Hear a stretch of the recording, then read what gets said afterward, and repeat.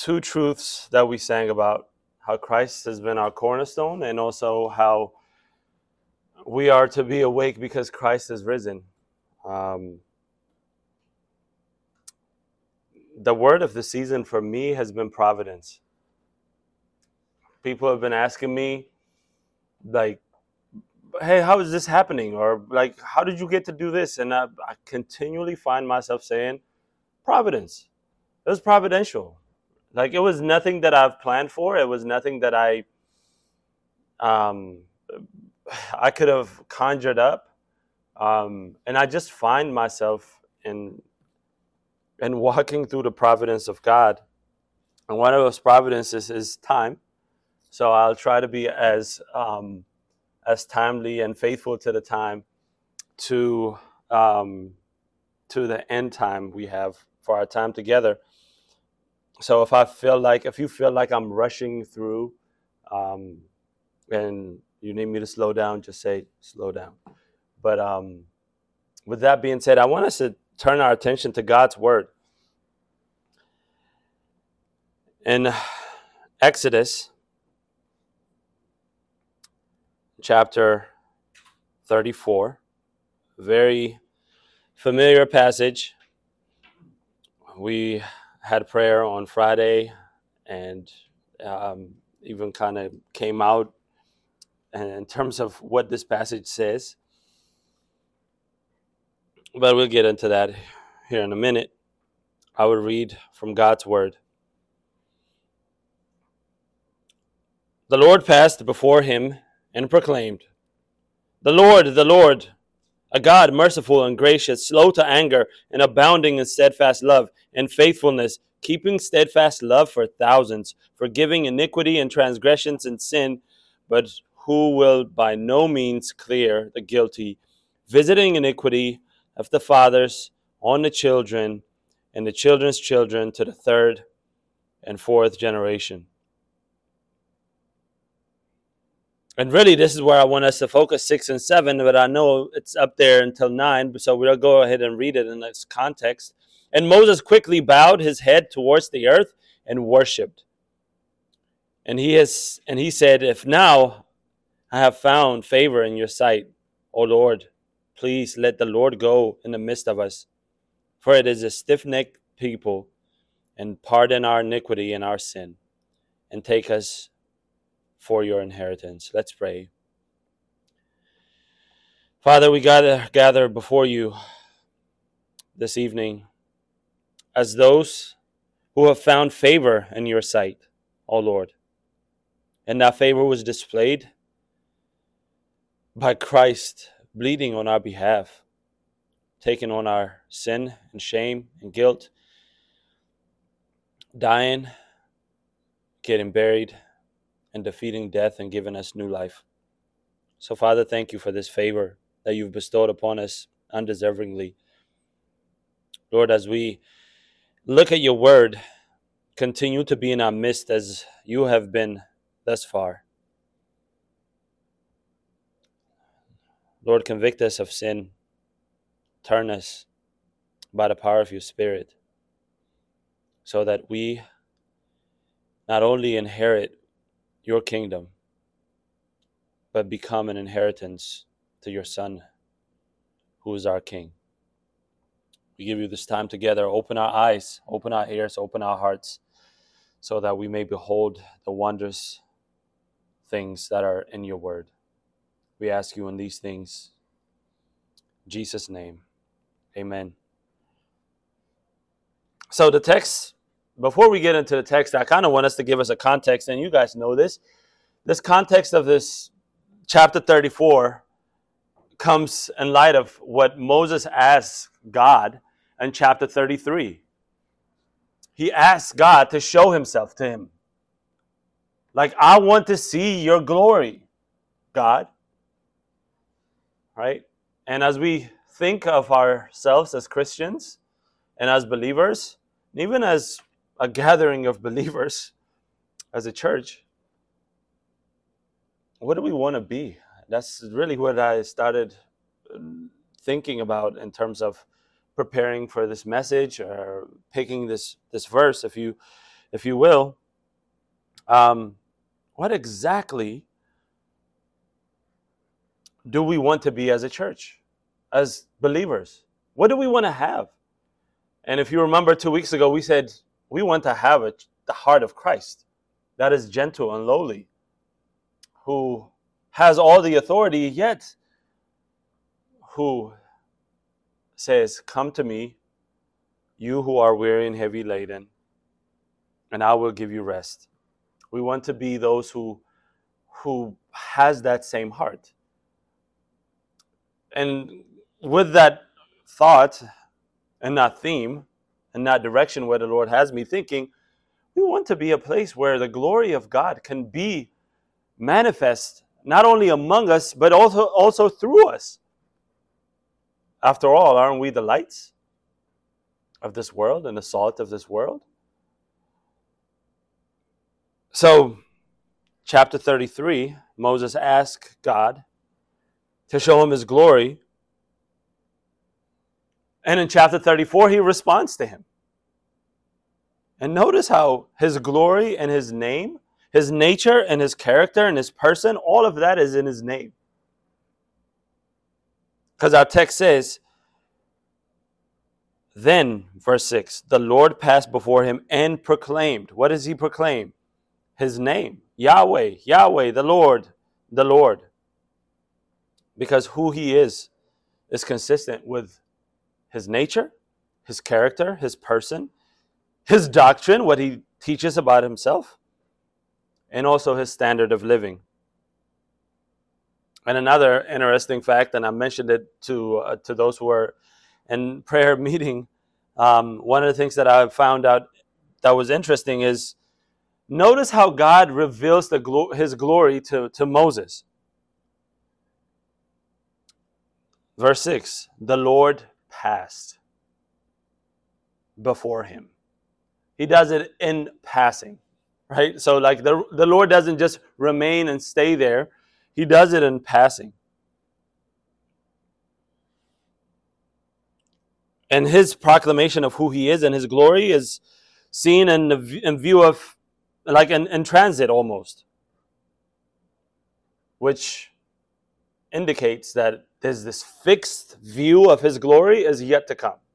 We don't see his glory in its fullness just yet, and we don't get to fix ourselves to that vision just yet, what theologians call the beatific vision, right? Seeing God for who he really is and just behold him forever and ever, that is yet to come. And yet we gather together and we have fellowship, we break bread, and then we sing together and we hear from God's word, and then we edify each other. And that's kind of what we see a glimpse of. If you are asking why you like coming to church as a believer, why is there such a desire for you to come and be among fellow believers? Because that desire has been instilled in all of us. To come, be with fellow believers, and actually like kind of behold his glory. Because when we're together as his people, and he among us, we get a glimpse of what heaven would look like. Where that glory is fully manifest. And then we finish our time together and we'll go about our business, and then we'll go to work tomorrow or school, whatever our business is. And then there's this yearning until we meet again. We want to be that place as a church, but I'm kind of getting ahead of myself. But as an introduction, I also want to say, whenever we go through these 7 attributes that God reveals himself in, his attributes cannot be divided. It's not these attributes that we're going to see are not what sum up God. So God is not part love and kindness, part mercy, part grace, and then you put those things together. It's undivided. All of it is all the same. So I just want us to kind of get that at the front end of it. Now, if Moses saw this in the Old Covenant, right, and we are in the New Covenant, the covenant given to us by God's own Son, Jesus Christ. Who else has revealed himself? So what I intend to do, as Hebrews 1:3-4 say, talking about the Lord Jesus, who is the radiance of his glory, of the Father's glory, and the exact representation of his nature, and upholds all things by the word of his power, who having accomplished the cleansing of for sins, sat down at the right hand of Jesus, at the right hand of the Majesty on high, having become so much better than the angels, he has inherited a more excellent name than they. So in light of this, if we have this more excellent unveiled view of God's glory through Christ, who is the radiance of the Father's glory, the exact representation of his nature, if we have that, and we are to be conformed into his image, what I want to show us and what I want to point us to is three considerations. Three considerations that are going to be our outline for this afternoon is one, how Christ himself displays these natures, or this nature, or these attributes. Second, how we are to be conformed by this into this personally, individually, and also how as a church we are to reflect this image into which we are being conformed, right? So when you're hearing us going through each one of these attributes God reveals about himself, God literally spells out who he is, right? And the reason why the sermon is titled Godspell or Gospel is because literally God is spelling out who he is. The Lord, compassionate or merciful, gracious. He's spelling out who he is to us. And a couple of weeks ago, or maybe was it a month ago? I went to Portland. I had to present a workshop on the gospel and the clarity of it and redefining the gospel. So I started looking up where the word gospel came from, and everybody knows what evangelion means in Greek, right? But did you know where the word gospel came from in English? How do we go from evangelion to gospel in English? That's a huge leap, right? I mean, I can get evangelion and evangelical, and at least that. So the word gospel came from an old English word, which is God spell, right? I was mind blown, just like you are too, which you're not. It's just the nerd in me. I like word studies. I get in that rabbit hole and I can get lost.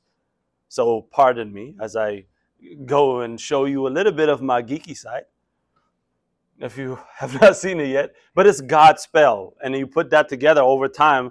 You know how words kind of got shorter and shorter and shorter, and that's how we got the word gospel, because it's whatever God spells about himself. It's the news, the spelling of who God is what the message of the gospel is anyways. So hence, I kept that title. This is God spelling himself to us. So as we see what God spells out about himself, these are the three things that we need to be thinking as. How has Christ actually displayed this nature? How am I supposed to be conformed into this image? This is the same thing. We can stay there. Yeah. You're not missing anything. And then as a church, how can we actually reflect this image to the world at large and to our fellow believers? So the first attribute, if you will, is God's compassion. See, one of the things that this is full confession, one of the things that I miss about having an actual Bible, and I'm trying to I usually have my Bible here, and then I would have the text here so I can refer back to it, and then I have my sermon notes on my iPad. No, now I'm trying to go all it iPad. I have to jump between two apps to go to the Bible and into my sermon notes. But anyways, bear with me. First one that we see is God's compassion, right? He reveals himself and says that the Lord, the first thing that he says about himself is he is compassionate, or he is merciful. If you're reading it in ESV, it would say merciful, right? We see God's compassion and God's mercy. What exactly is that? Mercy is not just, I mean, we have a definition of mercy, but what the people would have heard in the wilderness is God's sympathetic consciousness of the distress of mankind. That's what compassion is, right? When you have compassion on somebody, you have sympathy towards their condition. When God sees his creation, the people that he made in his likeness and his image, he's conscious about their distress. He's sympathetic to that. And that's what it means to be compassionate. When God is compassionate, he sympathizes, he's conscious of the distress of mankind who remain under the harsh domain and the reality of sin. Like the compassion, like tender compassion, like a father would have to his children. I would even go farther, and maybe the mother's compassion is probably more tender than the father. Trust me, I know. And I'm sure you know, because most of us, if not all of us, had mothers or have mothers at one point, right? And that tender compassion that they feel, the sympathetic consciousness of the distress in which you go by. When you are under distress, God is merciful. God is compassionate. And this is why the writer of Hebrews, chapter 4, verse 15 says, "For we do not have a high priest who cannot sympathize with our weaknesses." Speaking of the Lord Jesus Christ. We don't have someone that kind of just like, I can't identify with that, But I mean, I guess I can kind of see it. No.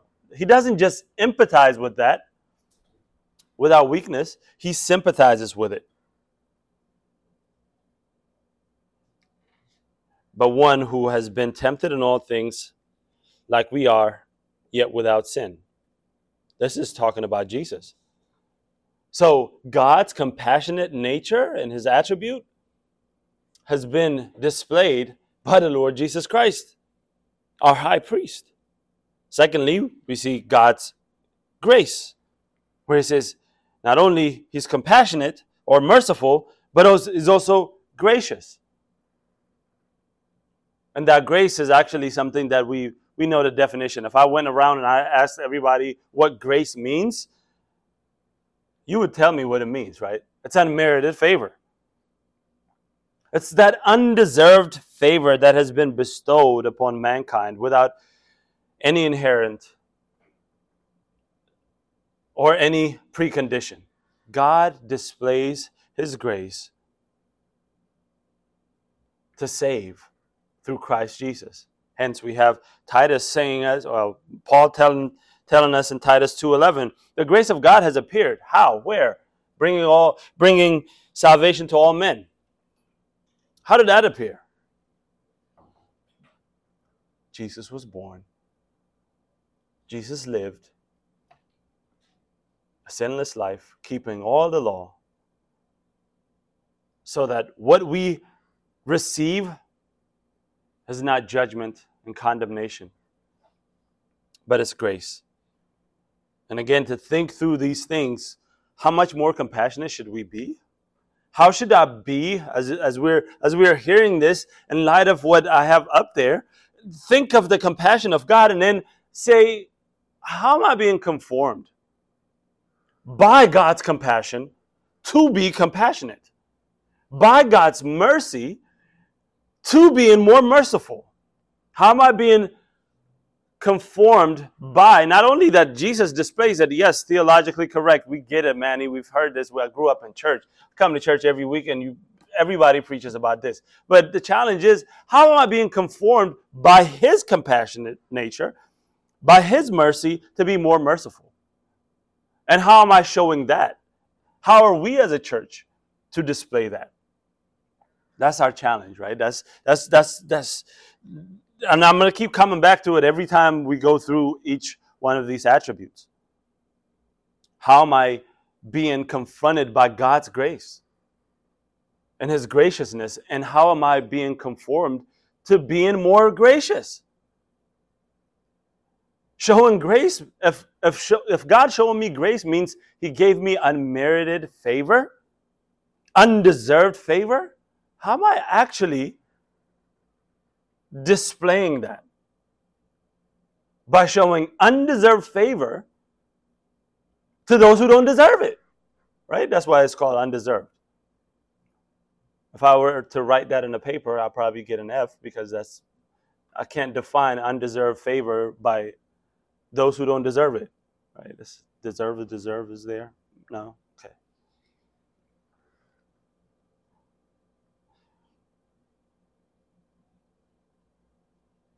Thirdly, God's patience, his forbearance, some translation would have it.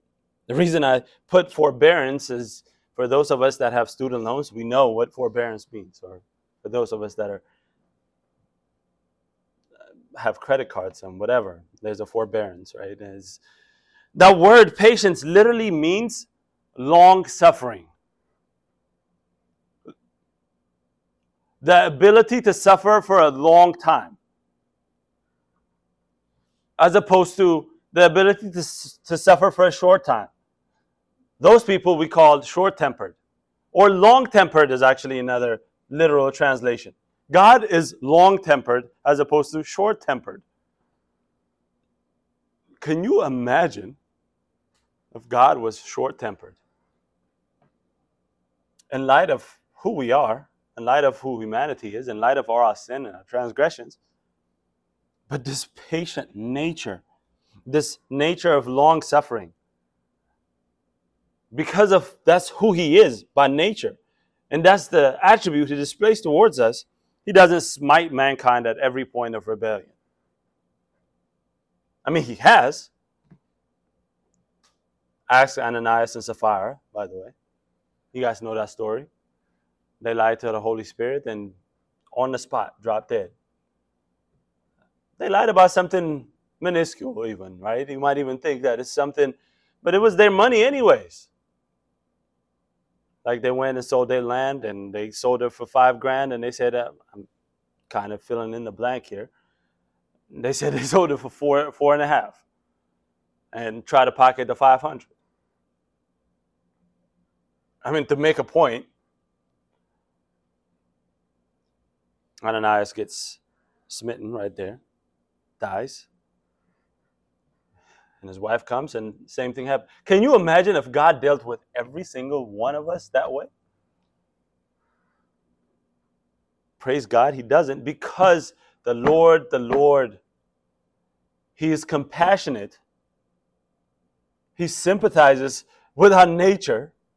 He understands the nature and is gracious, so he gives the unmerited favor. Remember, I said these attributes are not divided. You can't divide the compassion from his mercy. You can't divide the mercy from his patience. His patience is actually built on his graciousness, and his graciousness is because of his mercy.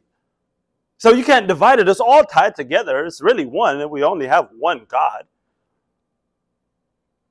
There's no division among him. So Paul can write in 1 Timothy chapter 1, 16, in verse 16, yet for this reason I was shown mercy, so that in me, as the foremost, Christ Jesus might demonstrate. Who is demonstrating all his patience? Christ Jesus demonstrates all his patience, all his long suffering, all this long temperedness, if you will, as an example for those who are going to believe upon him for eternal life.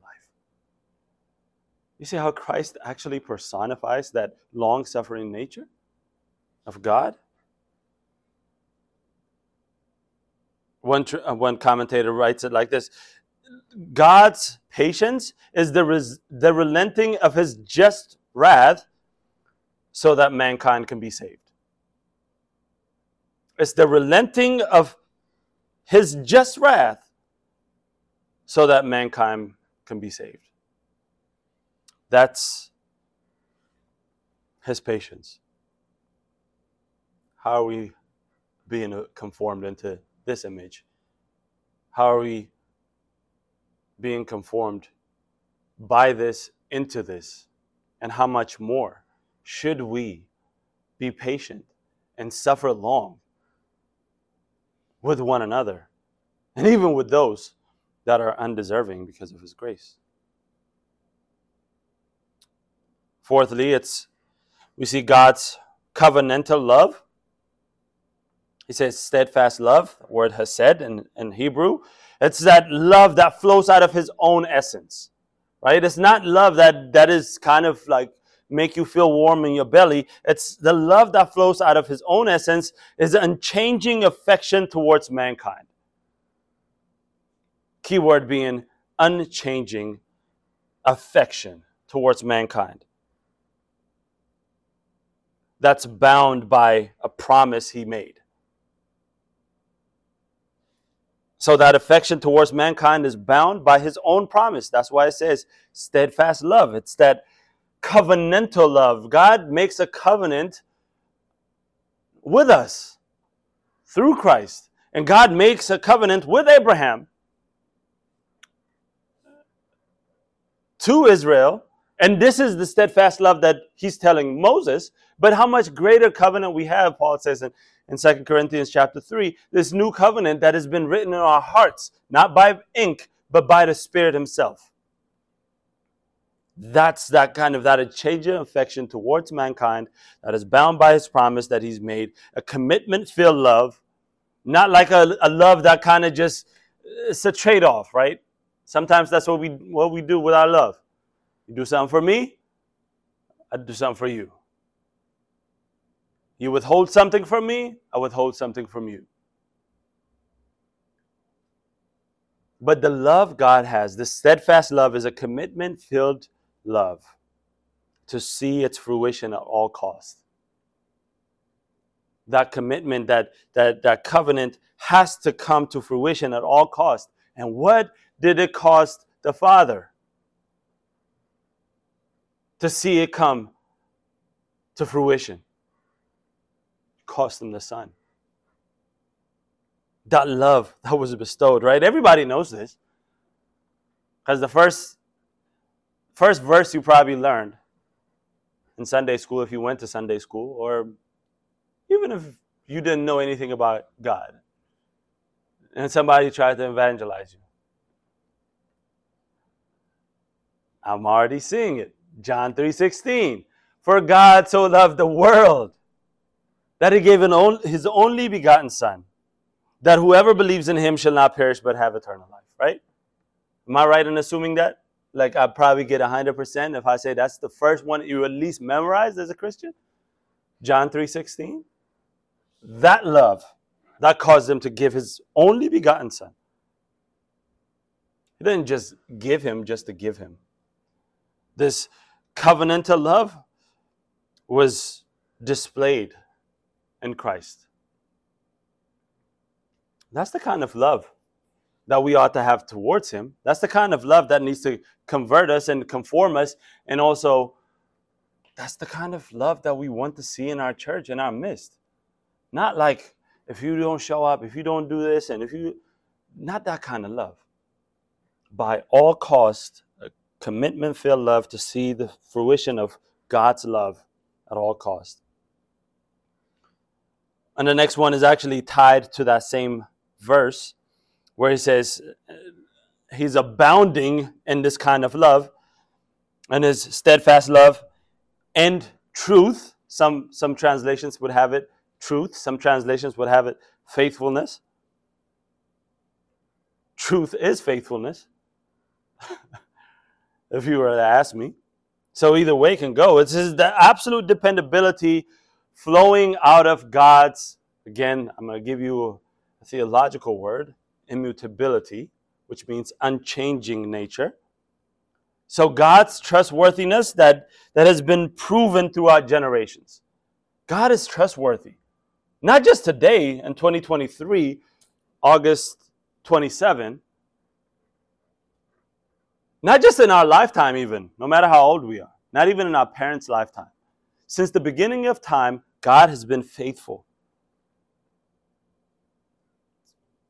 And he has been proving his truthfulness, his faithfulness throughout history because he is truth.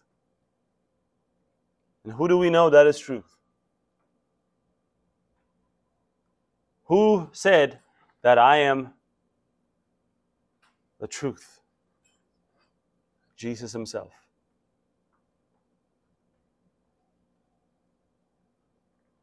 And there's this firm foundation of truth that will not be shaken by anything. And God doesn't lie. That's one of the things that God can't do.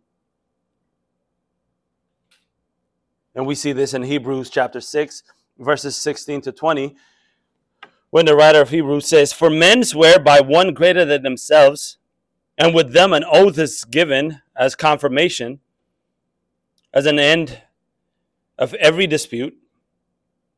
In the same way, God, desiring even more to show the heirs of the promise to the unchangeableness," which is that immutability, "of his purpose, guaranteed it with an oath, so that by two unchangeable things,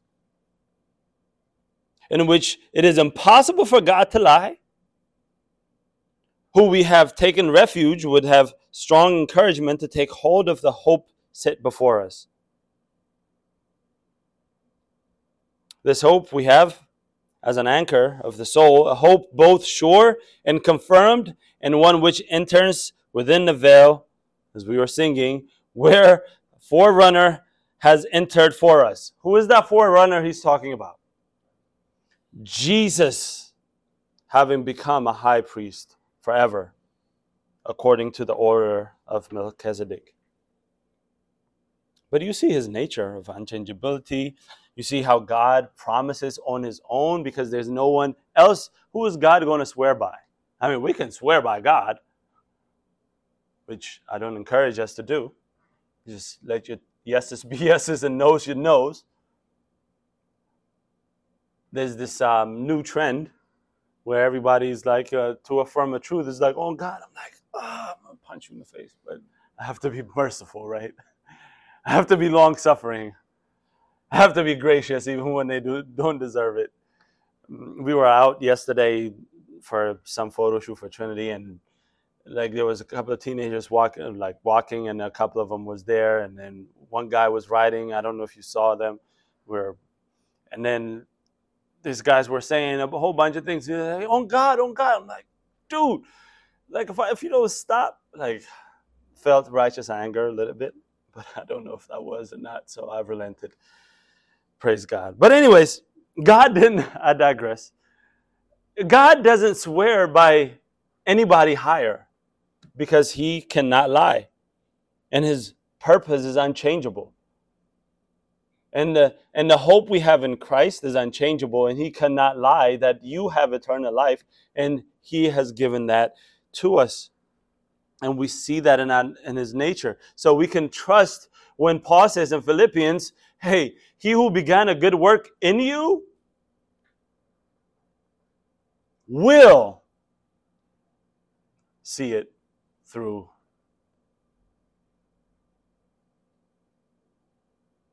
We can trust him because he's truthful and he's faithful.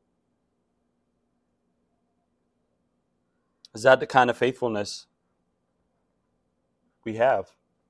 Or should it be the kind of faithfulness by which we are conformed by God's faithfulness, we're conformed into being faithful, right? We're not working this faithfulness or this mercifulness or this graciousness or this long suffering or this patience in and of ourselves. It's God's patience that makes us more patient. It's God's faithfulness that makes us faithful, because we have received it with unveiled face, and we behold the Lord Jesus having entered for us as a priest according to the order of Melchizedek. What am I on, number 5? No, number 6, God's forgiveness.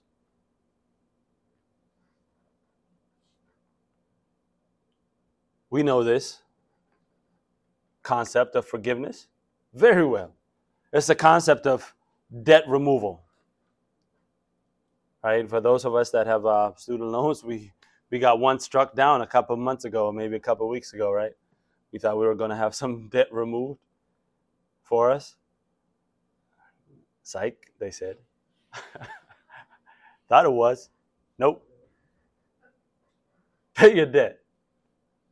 But this is the same concept, right? That God's forgiveness of sin and iniquity is that we have incurred a debt called sin and iniquity and transgression. Some of it is by nature, just by the sheer nature of being born in the likeness of Adam. And because we have that sin nature, guess what we do? We don't sin because it happens to us. We sin because we're sinners. It's not nature. So we continue to rack up this debt, and God comes and He forgives that debt. That debt is removed. This removal of this unbearable burden that we talked about 2 weeks ago, where the Lord Jesus says, "Come to me, who you are weary and heavy laden," which is heavy burden. There's a burden of sin. You feel it. You can't carry it no more. I mean, people out here, by the way, are hurting. Life is real. You know this. Your life is real. My life is too. We deal with so much. And just because I'm standing up here and you're sitting down here, and if we're assuming that we're not affected by that and those things don't affect us and we're not burdened by it, we're lying and then adding even more burden to ourselves, really. Because lying is a sin too, right? Either we're lying to ourselves or we're lying to one another. But life is really real. I gave a ride to a lady last night who was well into her 50s, and she, as soon as she got in there, my small talk, I have so much, started crying. Burden after burden after burden. I don't know what to do, she says. A great opportunity for the gospel, and I said, I can't help you. I can only point you to the one who can help you.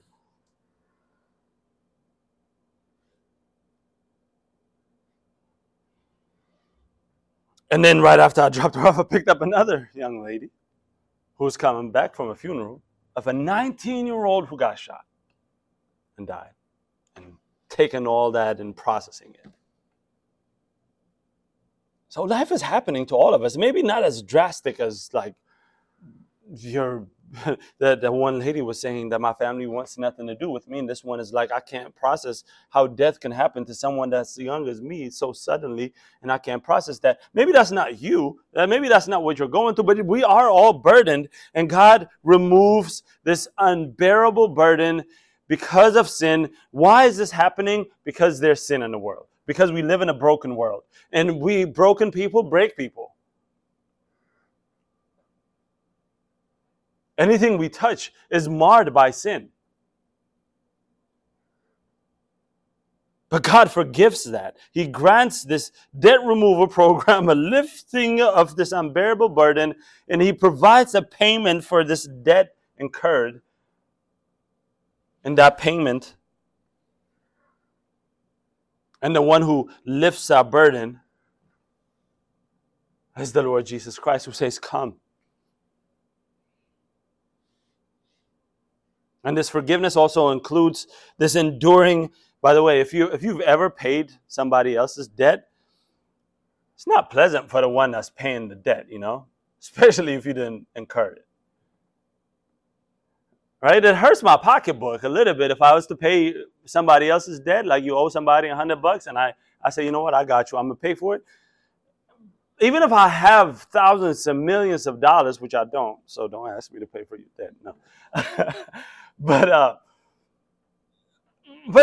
There's actually something. It's an unpleasant outcome for the one who's paying that debt.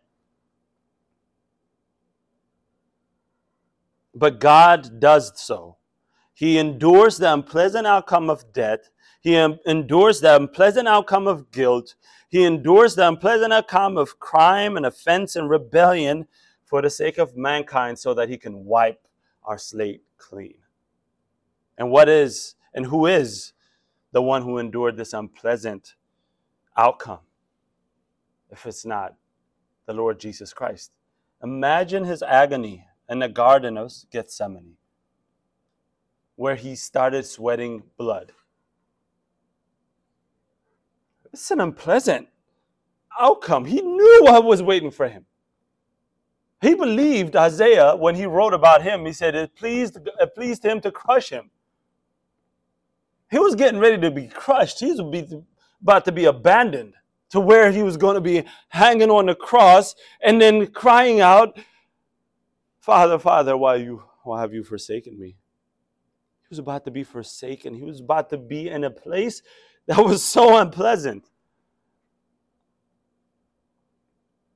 But he goes to that length to forgive us, to grant this debt removal.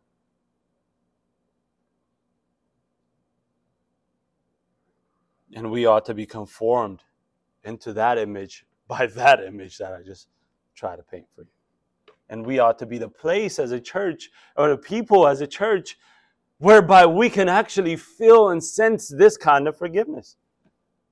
You have to be a place where are people who are beacons of that kind of forgiveness, so that people can come and experience that forgiveness even. And those 6 attributes may be more on the positive side. And if we were to just stop there, God is gracious. God is merciful. He's compassionate. He's gracious. He's patient, right? He loves people covenantally. He's faithful, and he forgives others. Man, that's it. It almost would give us a license to sin. And people can say, God is loving, don't judge me. God will forgive me, it's okay. I don't deserve it, but I'll get it anyways. We can presume on those attributes, right? It's as if God knows who we are, not as if he does know who we are. And so he doesn't want to just let us just bask in those attributes, but he finishes off by saying, I am just. And that's the last thing we see, is God's justice. Verse 7, God says, he is abounding in steadfast love and faithfulness, keeping steadfast love for thousands, forgiving iniquity, and the last, but, so there's a shift there, who will by no means clear the guilty, visiting the iniquity of the fathers on the children and the children's children. God is just. God's justice is also spelled out for us here. And God's justice simply means the infliction of punishment, demanding the obligated responsibility to be imposed. It's God upholding the charge in the courtroom, so to speak. The charge is sin, and I uphold this charge.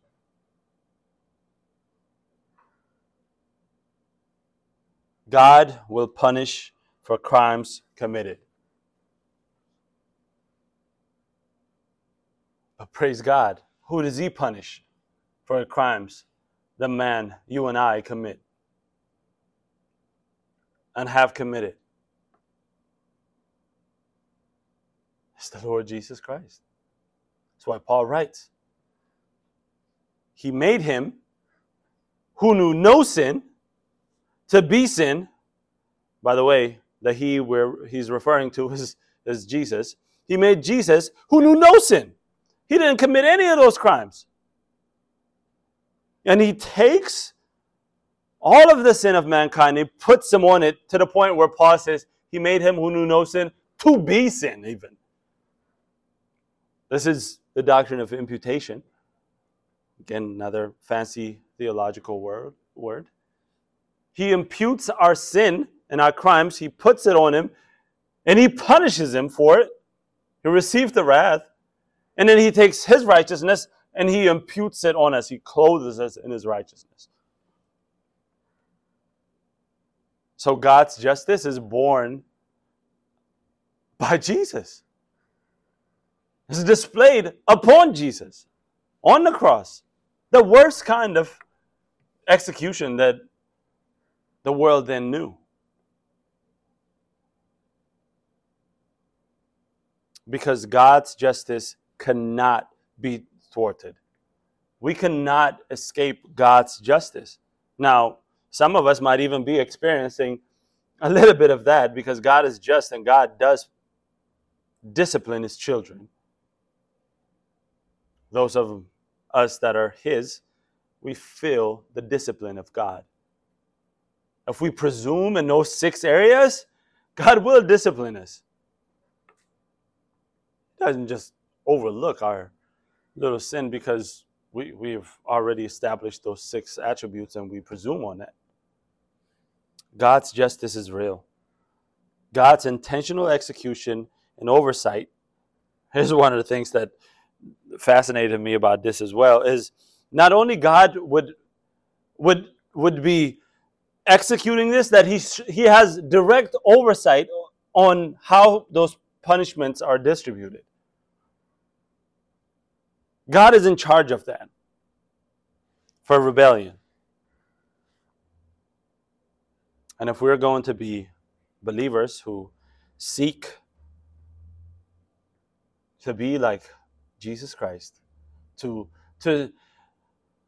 hear God going past Moses in passing, and then seeing that glory going past him. This is what they're hearing audibly, by the way, and they're seeing this, and this is what we see written in his word. This is how God reveals his glory. This is how God spells himself out to Moses and to us. And if we want to remain in his glory, if we want to bask in it, bask in this. This is his glory. God who is merciful, gracious, patient, abounding in steadfast love and faithfulness, forgiving iniquities.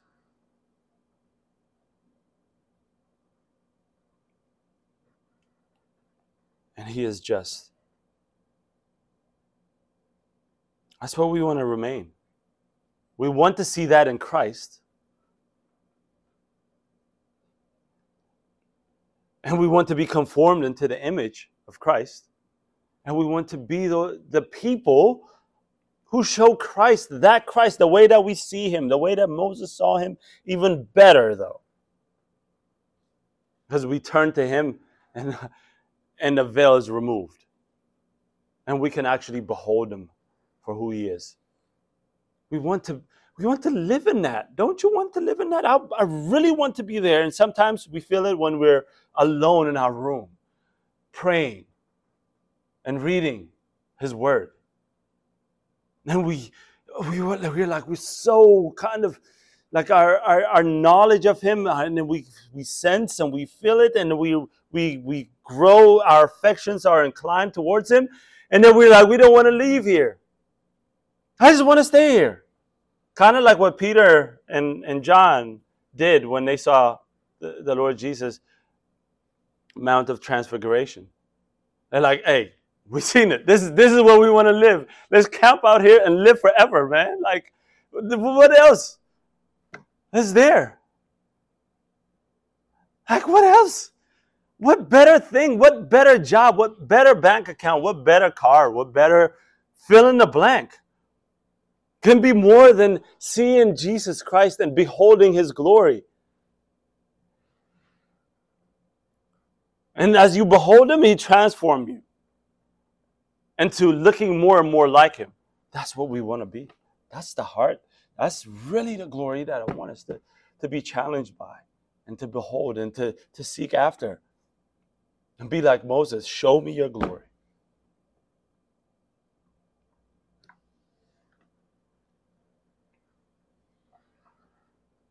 Because these things are not just the things that God spells out about himself, are not just principles. They are personified in the Lord Jesus Christ, who is the only one that could. So put your trust in him and live in light of his revelation. Let's pray. Gracious Lord, thank you for the time that you've given us. Thank you for your faithfulness and your grace and your mercy and the forgiveness and your steadfast love and faithfulness. Thank you for your justice even. Father, show us who you are. Cause us to remain in this glory. Cause us to seek this glory as you transform us from one level of glory to another level of glory, as we behold your Son, Jesus Christ, as we see him crucified, resurrected, ascended on high, mediating between us and you. Lord, may your Spirit convict us, point us to him, reveal him to us much, much clearer than what we see him. May your Spirit continue to transform us into his image. And may your Spirit work among us so that we may be a church that displays this glory and this glory alone that you spelled out for us in your word. We ask you for the sake of your Son, Jesus Christ. Amen.